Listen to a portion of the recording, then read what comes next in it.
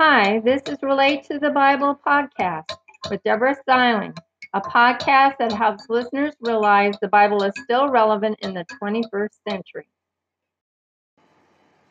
I would like you to understand how I relate the Bible to my life or the things I've read, the movies I've watched, things I've seen, videos, or how I make connections to things in the world. When I'm reading the Bible, I reflect on it. Like the example is Matthew 7, verse 1. Judge not that ye be not judged. One time I belonged to an organization and they had a new member. And I didn't think that person seemed like a very nice person, so kind of stayed away and watched from a distance over different meetings. And it turned out that that person was really, really nice. And I had judged them by first impressions. They might have been shy or something else which made them seem aloof, but they were nice and they befriended other people in the organization and they were a real asset to the group. And it makes me think of how that was a shallow decision on my part to judge. And it helped me reflect more when I meet new people to be more open. Additionally, when I apply these things to my life, sometimes I'll think, now, do I want God to judge me that way? Do I want other people to judge me that way? And so I reflect on these things, and it gives me a deeper relationship to the passages I'm reading, and it feels much more personal to me. And I realize that you will apply passages you're reading to your life and the things that you know about the world or things you've read or movies or videos or TV that you've seen. These are just an example to make it easier for you to make those connections. Also, these podcasts will be coming out on Wednesday and Friday. The first portion of this podcast is called Blind Christians. It comes from a post I put on a blog I felt led to create called Types of Christians. You can find that at https://types of Christians, typesofchristians.blogspot.com. As long as I am in the world, I am the light of the world. When he has thus spoken, he spat on the ground and made clay of the spittle, and he anointed the eyes of the blind man with the clay, and said unto him, Go wash in the world of the pool of Siloam, which is by interpretation sent. So that's the name of Siloam. He went his way therefore, and washed, and came seeing. The neighbors therefore, and they which before had seen him that he was blind, said, Is not this he that sat and begged? Some said, This is he. Others said, He is like him. But he said, I am he. Therefore said they unto him, How were thine eyes opened? He answered and said, A man that is called Jesus made clay and anointed my eyes, and said unto me, Go to the pool of Siloam and wash. And I went and washed, and I received sight. Then they said unto him, Where is he? He said, I know not. They brought to the Pharisees him that aforetime was blind, and it was the Sabbath day when Jesus made the clay and opened his eyes. Then again the Pharisees also asked him how he received his sight. He said unto them, He put clay upon mine eyes, and I washed, and do see. Therefore said some of the Pharisees, This man is not of God, because he keepeth not the Sabbath day. Others said, How can a man that is a sinner do such miracles? And there was a division among them. They say unto the blind man again, What sayest thou of him, that he hath opened thine eyes? He said, He is a prophet. But the Jews did not believe concerning him that he had been blind and received his sight, until they called the parents of him that had received his sight. And they asked him, saying, Is this your son, who ye say was born blind? How then doth he now see? His parents answered them and said, We know that this is our son, and that he was born blind. But by what means he now seeth, we know not, or who hath opened his eyes, we know not. He is of age, ask him. He shall speak for himself. These words spake his parents, because they feared the Jews, for the Jews had agreed already that if any man did confess that he was Christ, he should be put out of the synagogue. Therefore said his parents, He is of age, ask him. Then again called they the man that was blind, and said to him, Give God the praise. We know that this man is a sinner. And when they have the word man, they're talking about Jesus is a sinner. He answered and said, Whether he be a sinner or no, I know not. One thing I know, that whereas I was blind, now I see. Then said they to him again, What did he do to thee? What did he to thee? How opened he thine eyes? He answered them, I have told you already, and yet ye did not hear. Wherefore would ye hear it again? Will ye also be his disciples? Then they reviled him and said, Thou art his disciple, but we are Moses' disciples. We know that God spake unto Moses, As for this fellow, we know not from whence he is. The man answered and said unto him, Why, herein is a marvelous thing, that ye know not from whence he is, and yet he hath opened mine eyes. We know that God heareth not sinners, but if any man be a worshipper of God and doeth his will, him he heareth. Since the world began, it was not heard that any man opened the eyes of one was born blind. If this man were not of God, he could do nothing. They answered and said to him, Thou wast altogether born in sin, and dost thou teach us? And they cast him out. They cast out the blind man. Jesus heard that they had cast him out, and when he had found him, he said unto him, Dost thou believe on the Son of God? He answered and said, Who is he, Lord, that I might believe on him? And Jesus said unto him, Thou hast both seen him, and it is he that talketh with thee. And he said, Lord, I believe. And he worshipped him. That's from John chapter 9, verses 5 through 38. If you ask me, it wasn't the person who was healed that was blind. Those men investigating the miracle Jesus performed on this man seemed to be blind. They still could not acknowledge that Jesus is their Savior, even after the miracle. Hopefully, we aren't blind Christians who ignore the things that Jesus shows us in our lives. And hopefully, we don't just chalk them all up to coincidence. Also, I need for you to know that since this is an example of the positive influence that God has made on my walk with Christ, this may not reflect the whole meaning of the Bible passages that I share with you. The second portion is long as well. It just happens to be how I clicked on the different posts. This one's called True Christians. Verily, verily, I say unto you, he that entereth not by the door into the sheepfold, but climbeth up some other way, the same is a thief and a robber. But he that entereth in by the door is the shepherd of the sheep. To him the porter openeth, and the sheep hear his voice, and he calleth his own sheep by name, and leadeth them out.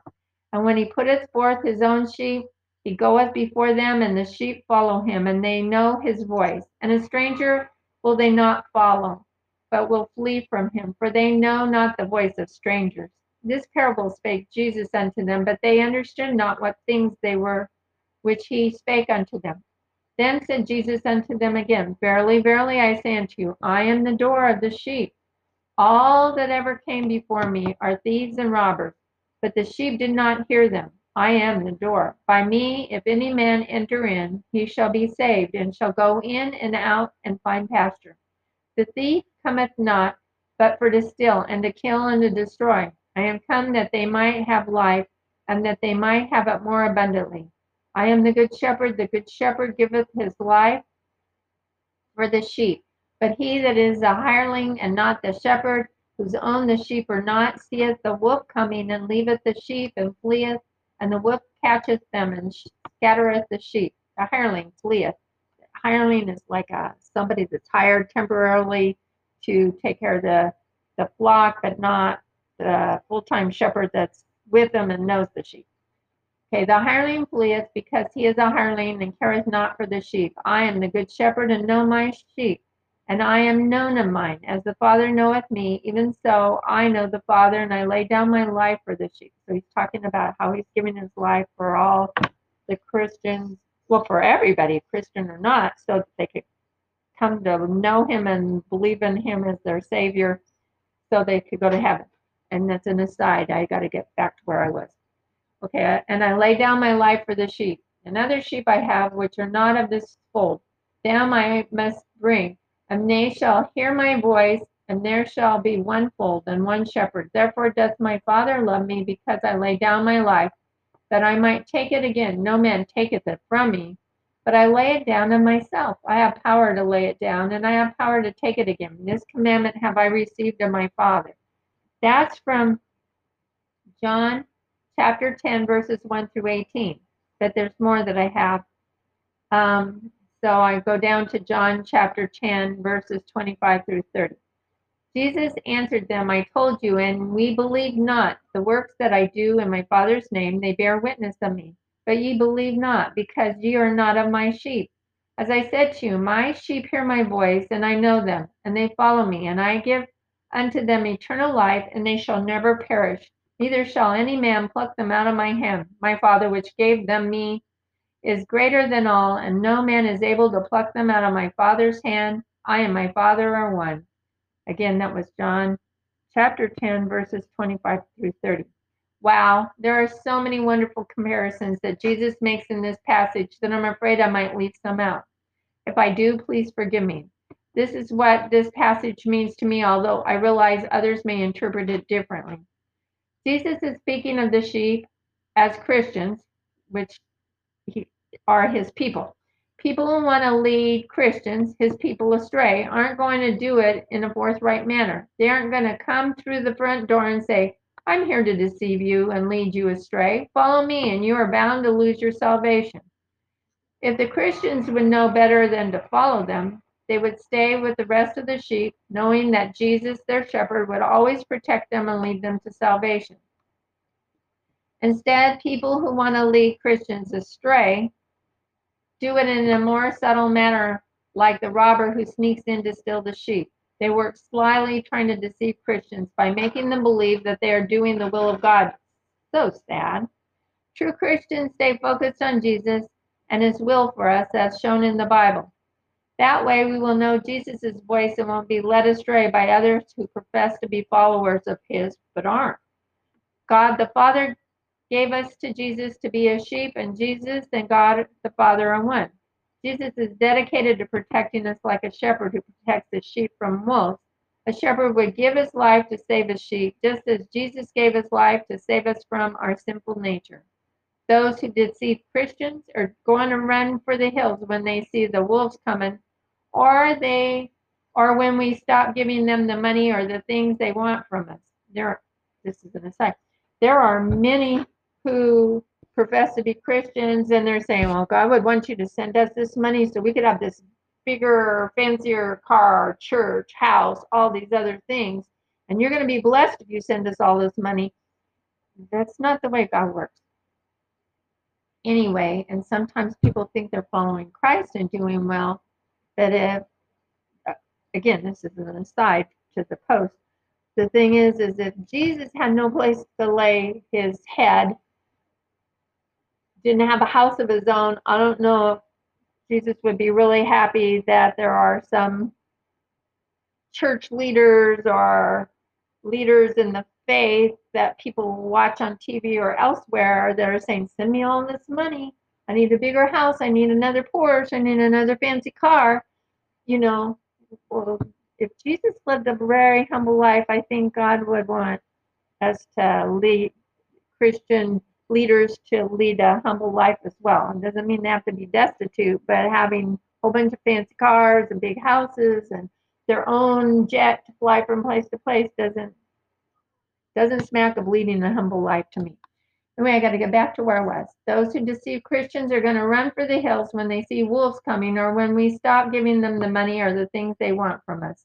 As long as we listen to the shepherd's voice, Jesus will keep us from being misled. Here are some related passages. For ye were as sheep going astray, but are now returned unto the shepherd and bishop of your souls. That's from 1 Peter chapter 2, verse 25. Another, behold, the Lord God will come with strong hand, and his arm shall rule for him. Behold, his reward is with him, and his work is before him. Then he shall feed his flock like a shepherd. He shall gather the lambs with his arm, and carry them in his bosom, and shall gently lead those that are with young. That's from Isaiah chapter 40, verses 10 through 11. And Another, and the glory of the Lord shall be revealed, and all flesh shall see it together, for the mouth of the Lord hath spoken it. The voice said, Cry, and he said, What shall I cry? All flesh is as grass, and all the goodliness thereof is as of the flower of the field. The grass withereth, the flower fadeth, because the Spirit of the Lord bloweth upon it. Surely the people is grass. The grass withereth, the flower fadeth, but the word of our God shall stand forever. That's from Isaiah, chapter 40, verses 5 through 8. I still have more. But the thing is I put other things.